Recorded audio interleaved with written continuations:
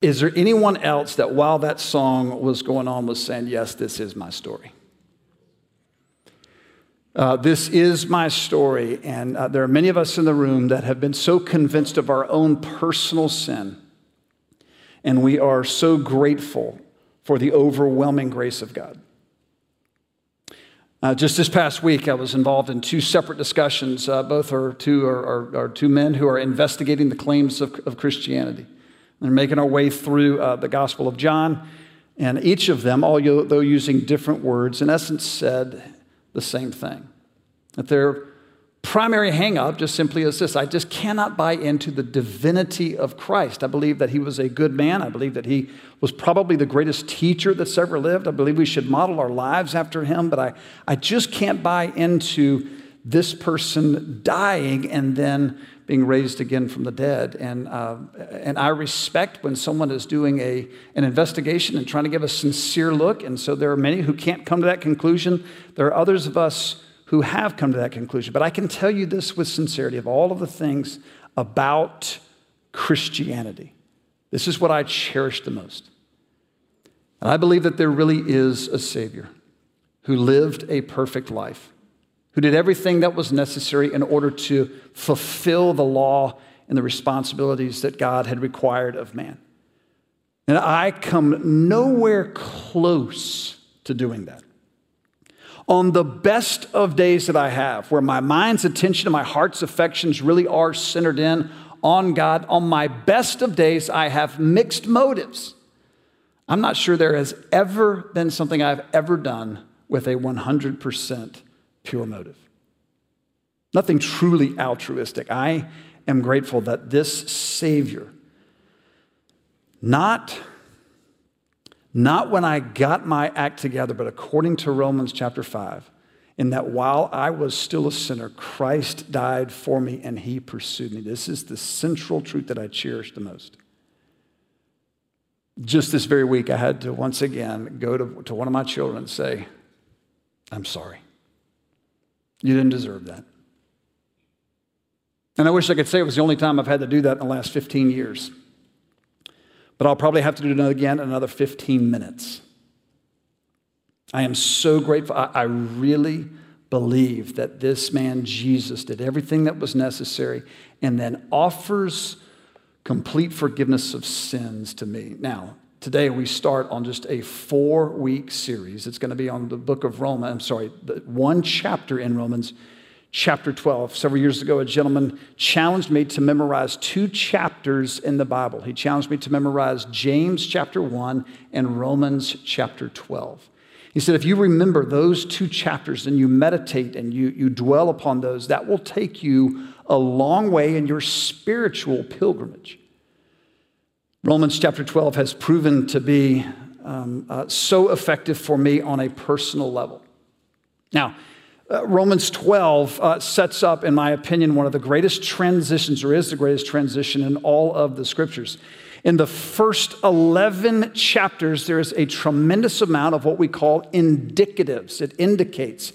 It is that which is true. Now, it does not mean that there aren't any commands in the first 11 chapters. It just means that over and over and over again, Paul is telling us what is true. Then you have the first 2 verses, what we'll sit on today of Romans 12, that give us this therefore, and there's this transition. And then the rest of the book of Romans is devoted to what should we do. Romans 1 through 11, what is true. Romans 12 through 16, what should we do? Now, please note the order.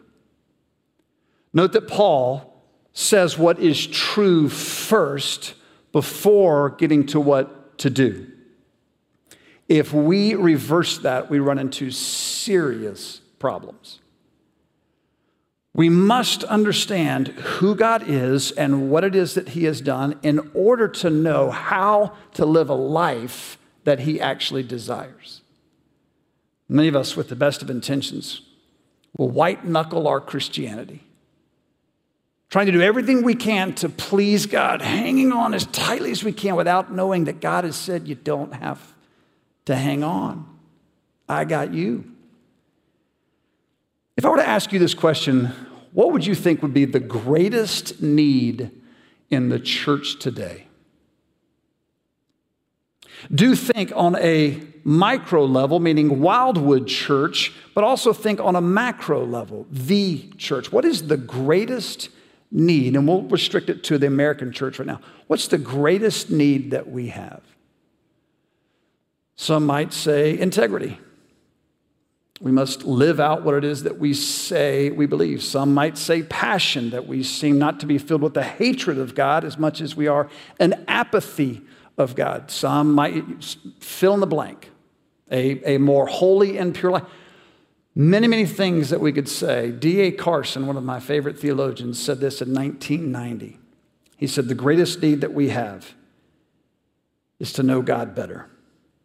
The one thing we most urgently need in Western Christendom is to have a deeper knowledge of God. We have learned to organize, build institutions, publish books, insert ourselves into the media, develop evangelistic strategies, and administer discipleship programs. But we have forgotten how to pray. I am convinced the greatest need that we have is to know God better. Are there things that we need? Is that the only thing that we need? Of course not. But it is the greatest thing that we need. If I were to ask you today, how deeply do you sense that you know God? What would you say? Paul is writing this book in the year 57 AD from Corinth. He's likely on his third missionary journey when he is writing this.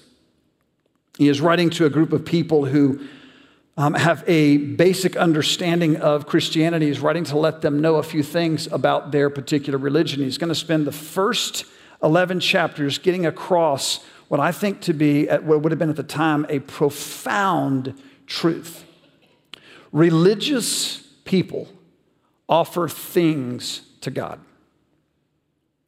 Religious people offer property and animals and other types of sacrifice. Religious people offer things to God. Now, that's not necessarily bad in and of itself. We should view all of our things as wanting to belong to God, but religions all over the world offer things to God. Do you know what separates Christianity? Followers of Jesus offer themselves to God. Think about marriage. Think about parenting. Think about the deepest of friendships that you have. What is it that you want the most from this other person? Is it things from them? Or is it them? What is it that means the most to you in any relationship? Is it the gifts that are given? Gifts are great. It oftentimes shows that they're thinking about us, or that I'm thinking about this other individual. I know them, etc. Nothing wrong with gifts. But is that what your soul wants? Or do you want this person? This is what Paul is writing about. What he is talking about is how followers of Jesus offer themselves. Now, Romans 1 through 11, what is he ultimately saying? What is true in these first 11 chapters? In chapter 1, he's saying that he's not ashamed of the gospel because the wrath of God is being delivered upon, is being revealed against all godlessness and wickedness. Now, this is not unjust of God because this is something that mankind has earned. Men have exchanged the truth of God for a lie. They have worshiped the created as opposed to the creator. In chapter 2, it tells us that God is a righteous judge and that sin deserves judgment. Chapter 3 tells us that no one is righteous, no, not one. Being born into a Jewish home, he would say, does absolutely nothing. Being born into a Christian home does absolutely nothing in and of itself. It gives us tremendous advantages. All have sinned and fall short of the glory of God and can be justified freely by his grace. In chapter 4, Abraham was justified by faith, not by works. The promise of salvation comes through righteousness by faith.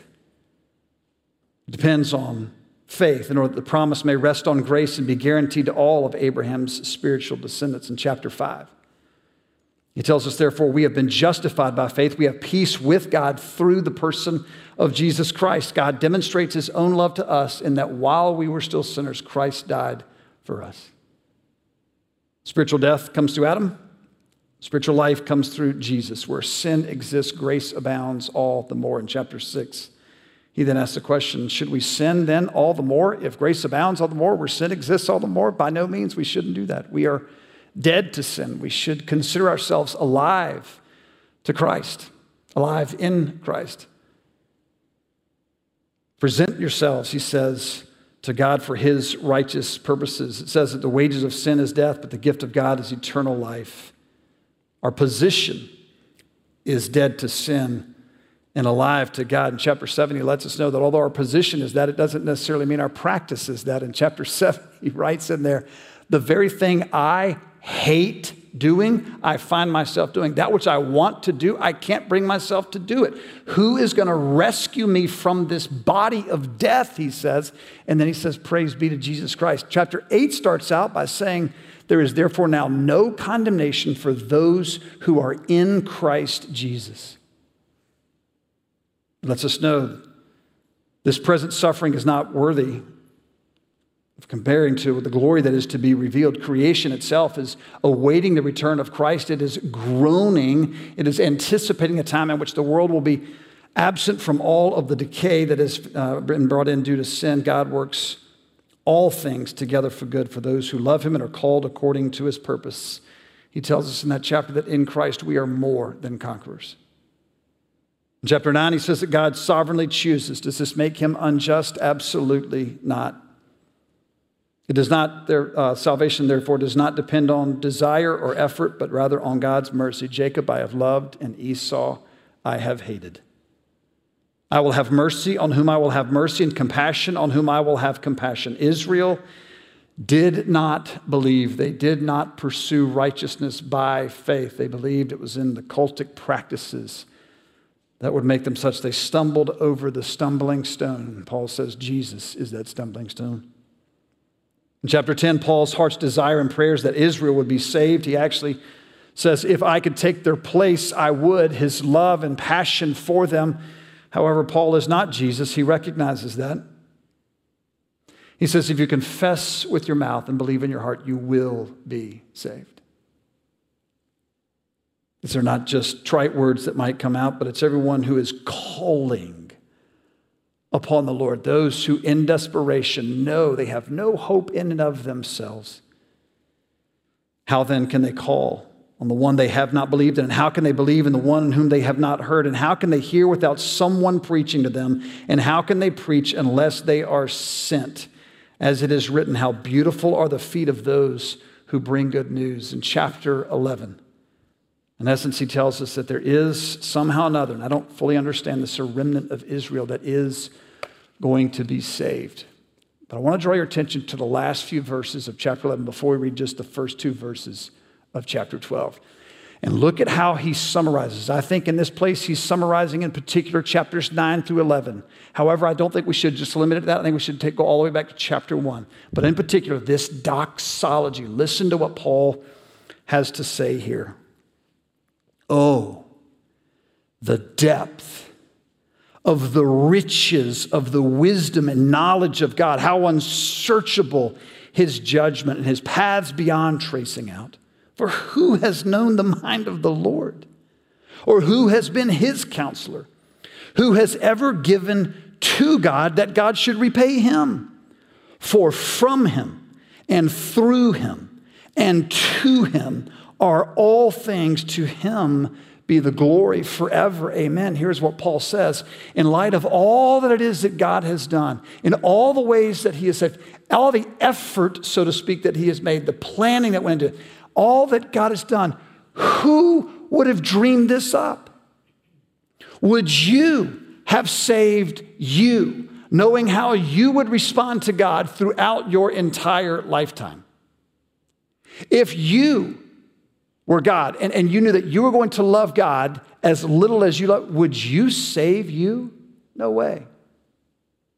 Who has known the mind of the Lord? Who has done something for God that God says, whew, thanks for that. Because I was really getting down. I was really discouraged. I mean, there's a whole lot of people that are not acknowledging me. They're not recognizing me. I was really hurt. So thank you for your kind encouragement. You have really lifted me up today. Who has done anything for God, and especially in comparison to what he has done for us? Oh, the depth. We can't plumb the depths of the riches of his knowledge, his wisdom, his glory, his majesty. It is never ending.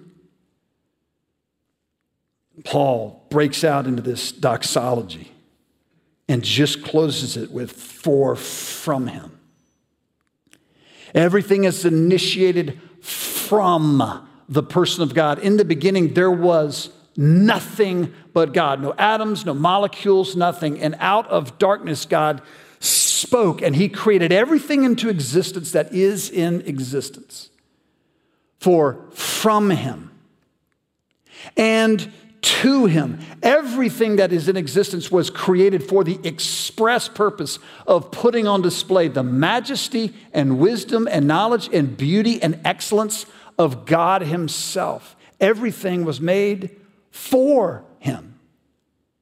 It was made by him, but it is also for him.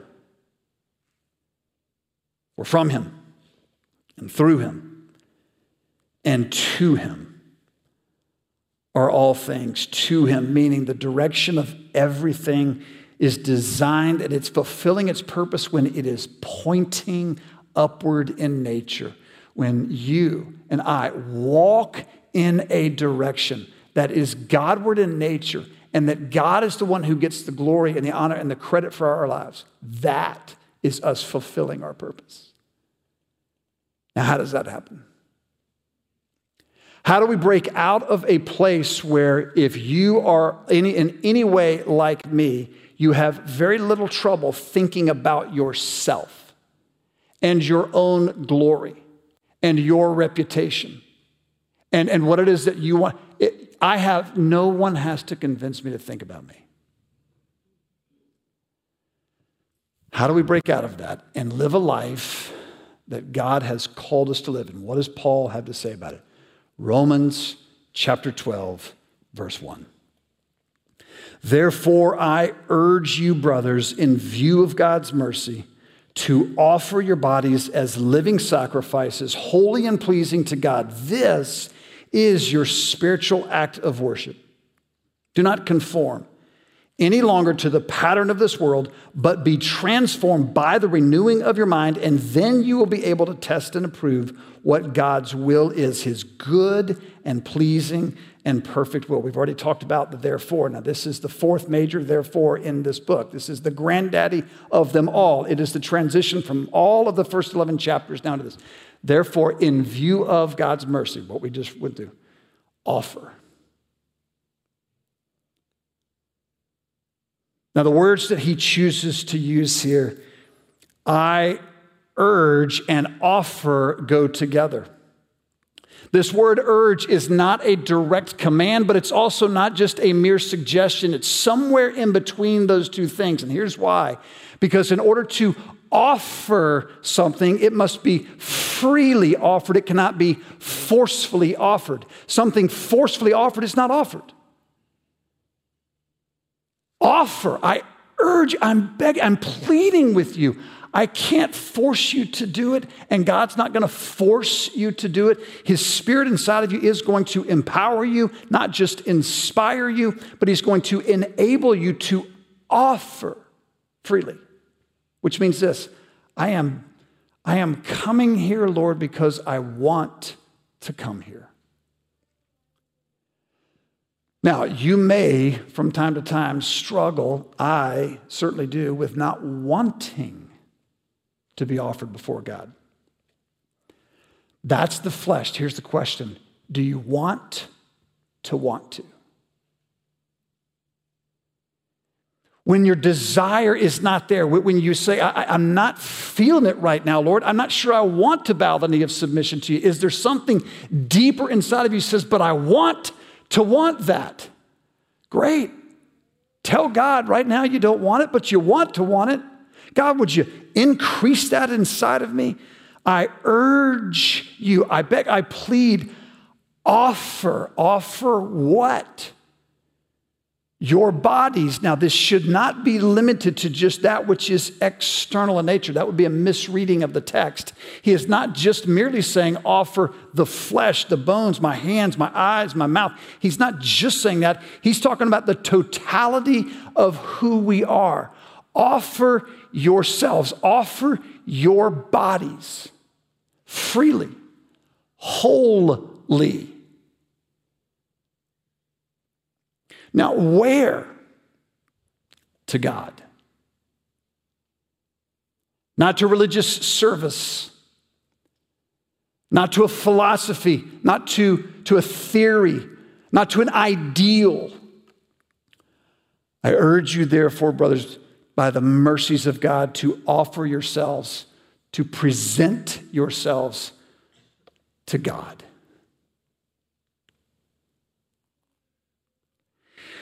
I have, in many times in my life, wholly given myself, I got multiple personalities.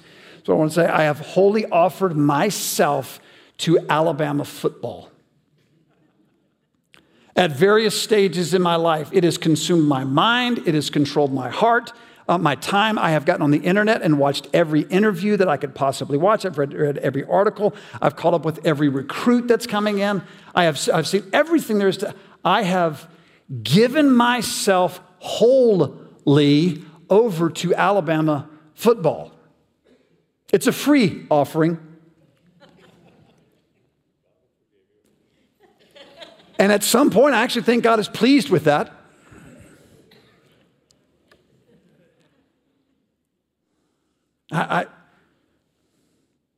What would it look like if just the folks in this room and then watching online, what would it look like if we just made that step? Where my mind was, Lord, there is nothing in me, about me, there's nothing that I own, there's nothing that is not offered to you. My money is yours. My car is yours. My house is yours. My talent is yours. My abilities are yours. My wife is yours. My children are yours. My friends are yours. My enemies are yours. I wonder what it would look like if just us, if we offered ourselves wholly over to God.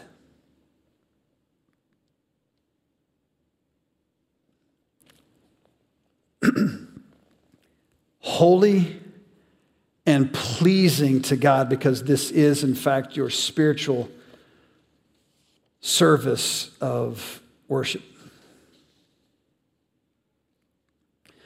Notice he says in here that these holy and pleasing offerings are living sacrifices. That we are sacrifices that are not just one time killed and then handed over. In the Old Testament, they would offer animals, and they would do that by taking the life of that animal and then laying it on the altar. And in this particular sacrifice, I think that Paul is referencing right here, he's referring to an animal where the blood of the animal would be sprinkled across the altar. He would take it on each of the 4 posts on here. And it's just not just a one-time sacrifice that we would make of ourselves. This is an ongoing, we are living. In the Old Testament, they offered dead animals on an altar. Right here, Paul is saying that what is normative for the New Testament Christian is to offer himself as a living sacrifice on the altar. Meaning there is never a moment in which I'm not thinking, Lord, this is yours. It is always thinking, and when I crawl off of the altar, I say, Lord, help me get back on. They are living sacrifices. Now, notice they are holy and they are pleasing. What do these words mean? Holy means to be set apart. It is by God who has set us apart. He has made us unique. He has made us different. We will function different. We will think different. We will act different from what? from every person who is not a follower of Jesus. Holy, but also pleasing to God, where God is the one who delights in this particular sacrifice. Who is the sacrifice for? Not for the greater good, not for the team, not even for the church. The sacrifice is for the person of God. It is for his delight. It is for his purposes. I urge you, therefore, brethren, by the mercies of God, to present your bodies as living sacrifices, holy and pleasing to God. This right here is your spiritual service of worship. Now, this is where my beloved 1984 NIV, which is what we're reading from this morning, I think just gets it right. It is a spiritual service, meaning this: it is a part of the inner man. It is not something that is just external in nature, but it is also a service. There are two primary words that are used in the New Testament for worship. One is proskuneo, the other is latreia. Proskuneo has to do with intimacy that is found as one draws near. Latreia is one that is used of the Old Testament priests when describing their services, as they would offer the services before God. Paul chooses to use that term right here. This is your spiritual, inner, not just external, that which is coming from the heart, the mind, the will, the emotions. It is being offered. It is the service, however, that is done to the Lord.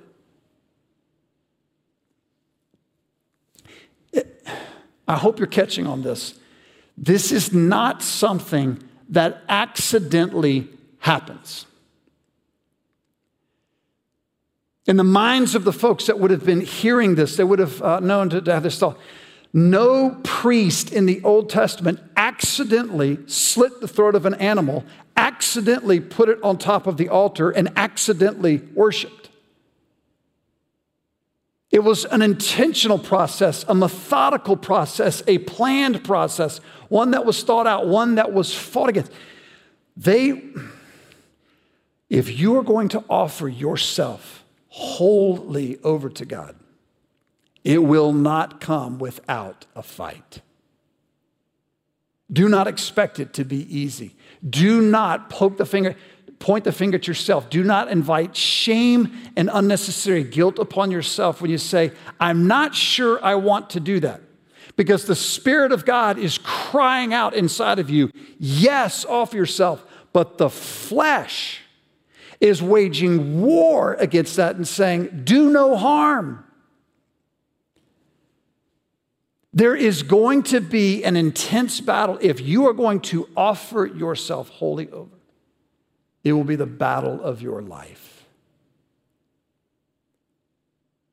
Christianity is not an easy believism. What is easy, and praise God, it's simple, is that in order to be made right with God, all we must do is confess with our mouth, believe in our heart. We must cry out before God out of desperation, out of this sincere belief, I can't save myself. What's necessary to be made right with God for all of eternity is just simply faith and trust in the person of Jesus.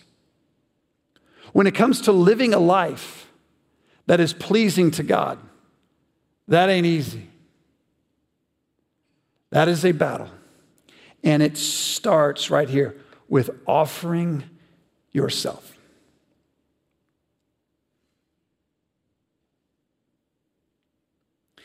It is a spiritual act of worship. Now, he tells us what to avoid, and he tells us what to pursue as we get close to closing this out. Do not conform any longer to the pattern of this world. Don't do this.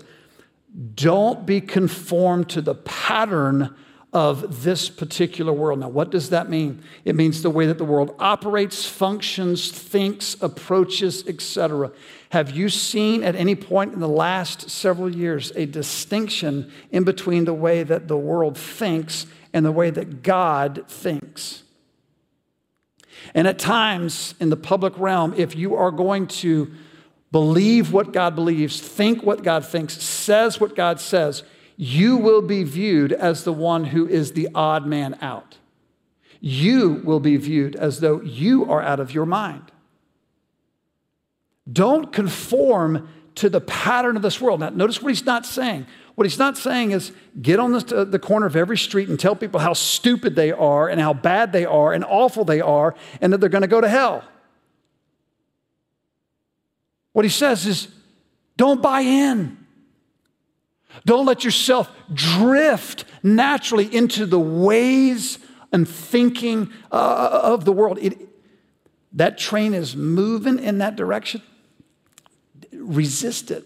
I love the way that the J.B. Phillips paraphrase says it. J.B. Phillips, when it's doing this entire verse, says this, with eyes wide open to the mercies of God, I beg you, my brothers, and as an active, intelligent worship, to give him your bodies as living sacrifice, consecrated to him and acceptable to him. Don't let the world around you squeeze you into its own mold. I'm going to tell you, that is going to happen. Do you know the number of conversations that I have with my children where it is apparent to me that they have already bought into something that the world is saying? And they're coming from a Christian home, and a Christian church. And they have been taught the scriptures from the earliest of days. And don't just think it's my kid's problem. It's a me problem. When I find myself, maybe it's watching a movie or a television program, and I find myself pulling for something that the scriptures clearly teach is out of accord because it just feels so right. Don't let the world squeeze you into its mold. Instead, what is it that we should do? Be transformed by the renewing of your mind. Now, this term is an ongoing term. Continually be transformed by the renewing of your mind. How is it that we even renew our minds? I think that what he's referring to here is in direct contrast to what was written in Romans chapter 1, verses 8 through 32. It's describing humanity spiraling down in thought, motive, word, and deed until God finally hands them over until their bodies are just depraved in the process and destroyed. And right now what he's saying is comparing and contrasting that. Instead of that downward spiral, actually have your mind renewed regularly and consistently. Please hear this. The only way I know for our minds to continually be renewed is by an onslaught of truth that is being intentionally and methodically poured into your brain. In other words, get familiar with God's word. If the only time you're being exposed to God's word is right here in this room, then please hear me. God loves you. He values you. He cherishes you. He is pleased with you because of what his son Jesus has done on your behalf. But there is no way your mind is going to get renewed if the only time you're exposed to God's word is when hacks like me talk about it. The Holy Spirit talking to you as you open up the scriptures and read into it on a regular and consistent basis with some sort of a plan. The Holy Spirit is a far better teacher than me. And hopefully he uses me on Sunday mornings and Bob and Todd and whoever else. But we pale in comparison to him. Can I ask you a difficult question? If you want your mind to be renewed, if you want to be offered before the Lord, wholly given over to him, where are you intentionally and methodically setting aside time so that you might hear what he has to say?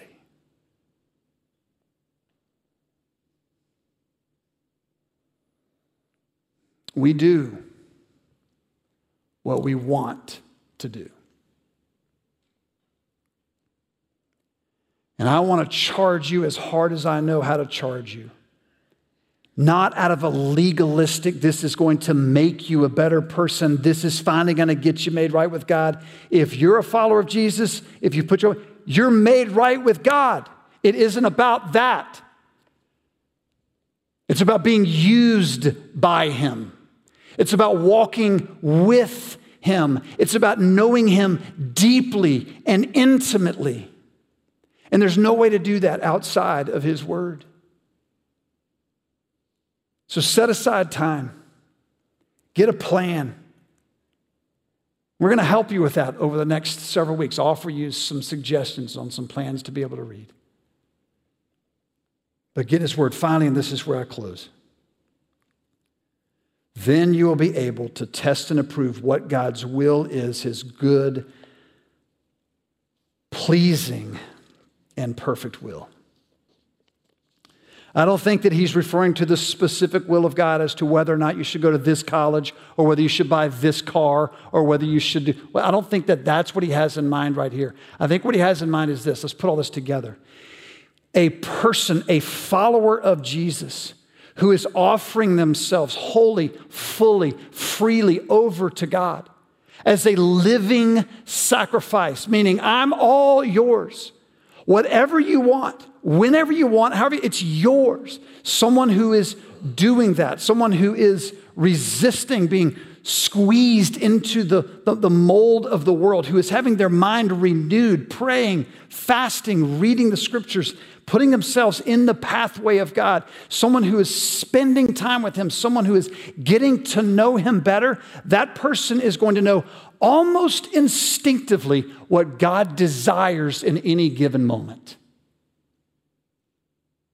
Because they're so familiar with what he wants.